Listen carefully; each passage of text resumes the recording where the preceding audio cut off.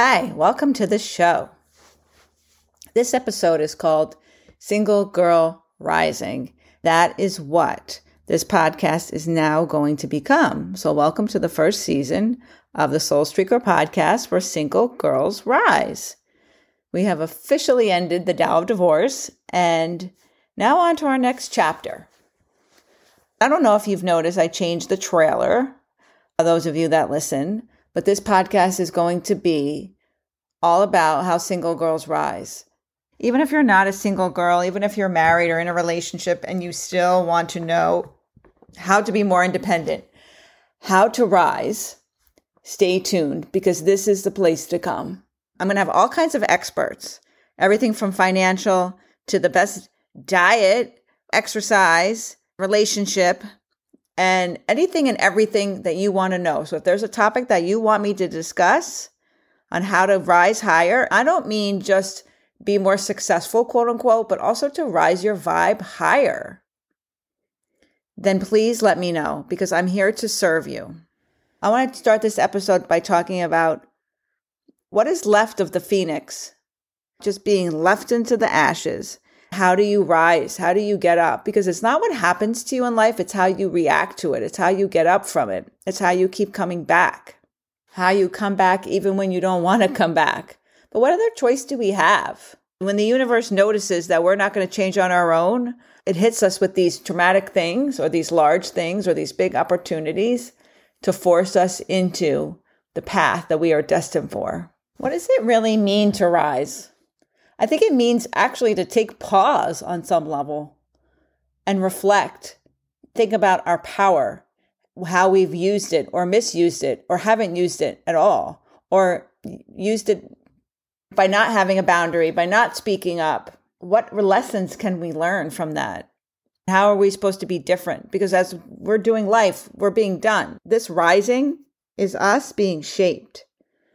If you're rising with an intention and using reflection, commitment, and keeping your heart open, it is the path to your authentic life, the path to your joy, to your creativity, to your peace, to your abundance, because that is what we're looking for.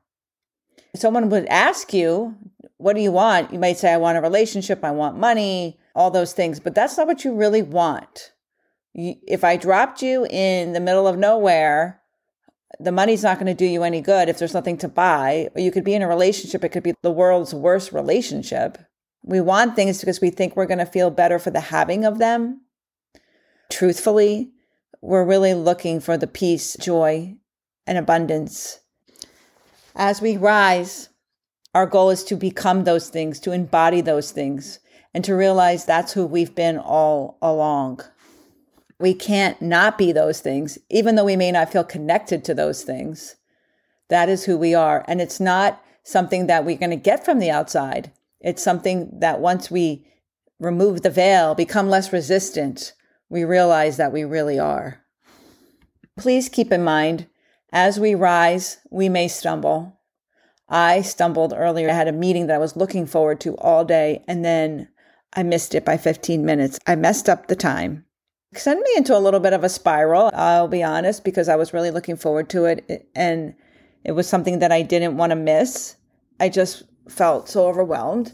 It's hard being, in this respect, being single because everything is on you. You're a one-woman band. You're the one who's got to make sure that everyone's eating dinner, that you're shopping for the groceries, that the house is getting cleaned, that all the appointments are being made, that money's being made. The laundry's getting done. As we rise, as we are single, we have to do it with compassion. Compassion for ourselves and compassion for the people around us. Let's start with that self-compassion. I'm not saying continue to make mistakes, remedy the mistake, but realize that you are doing a lot on your own, no partner. Sometimes it's not going to get done perfectly. All forgiveness is self-forgiveness. We just have to forgive ourselves.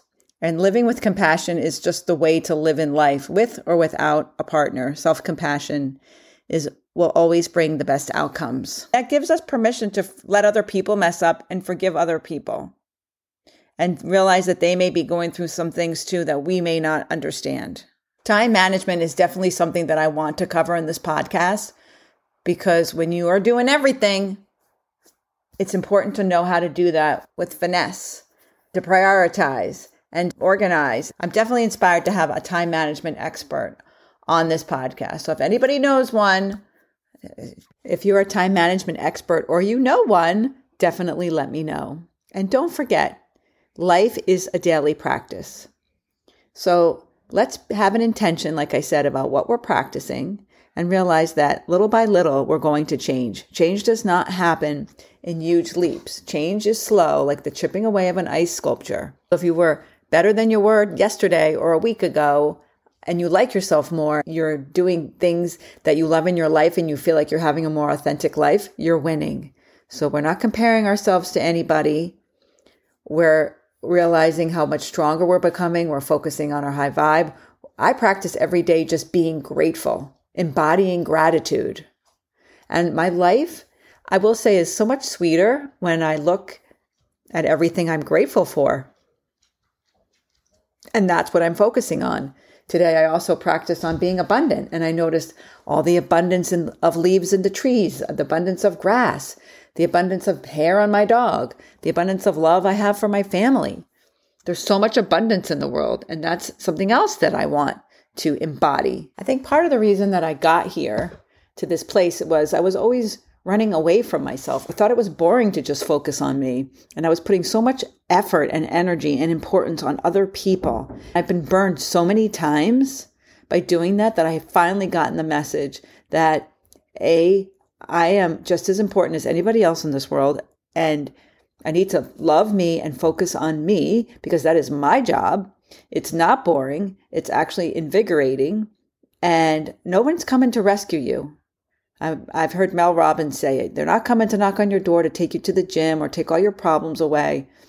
You got to do it. You got to rescue you. You got to reparent yourself. You have to really focus in on you. This way, your house is not built on sand. My house was built on sand. Now my house is built on brick, because when my marriage collapsed, everything else went with it. And so if you put your self-esteem into another person loving you, you're not going to have any self-esteem, because you can't control what another person does. Or if they're in a bad mood, you're going to feel like they don't love you, and it's going to take you down a spiral. You deserve to love you. Everything that you're telling yourself about yourself is fake news. That's bad. It's just something that you made up, that you believed long enough because you either needed to survive, or it felt familiar, or you thought about it when you were 6 and you haven't changed your mind since. And now you're listening to the opinion of a 6-year-old who they see the world much differently than grown-ups. So stop believing the bad stuff about yourself. It's not true. Take it from me. I spent way too much time with this story about myself that I've been clinging to. That's the other thing. We're not supposed to be clinging to stories about ourselves that aren't true, and B, don't serve us. So don't cling to anything and don't push anything away. Just let it all go through you. Witness consciousness. Just be the witness, because whatever it is you're doing, it's not who you are. You're not a male or a female or a teacher or whatever. You're experiencing all of those things. And even if you got divorced and you're now a single girl, or you've never been married, we're experiencing being single. But we're going to experience the joys, the strength, the love, and the inspiration about being single. If you're married or in a relationship, you need to rescue yourself and love yourself regardless of your circumstances.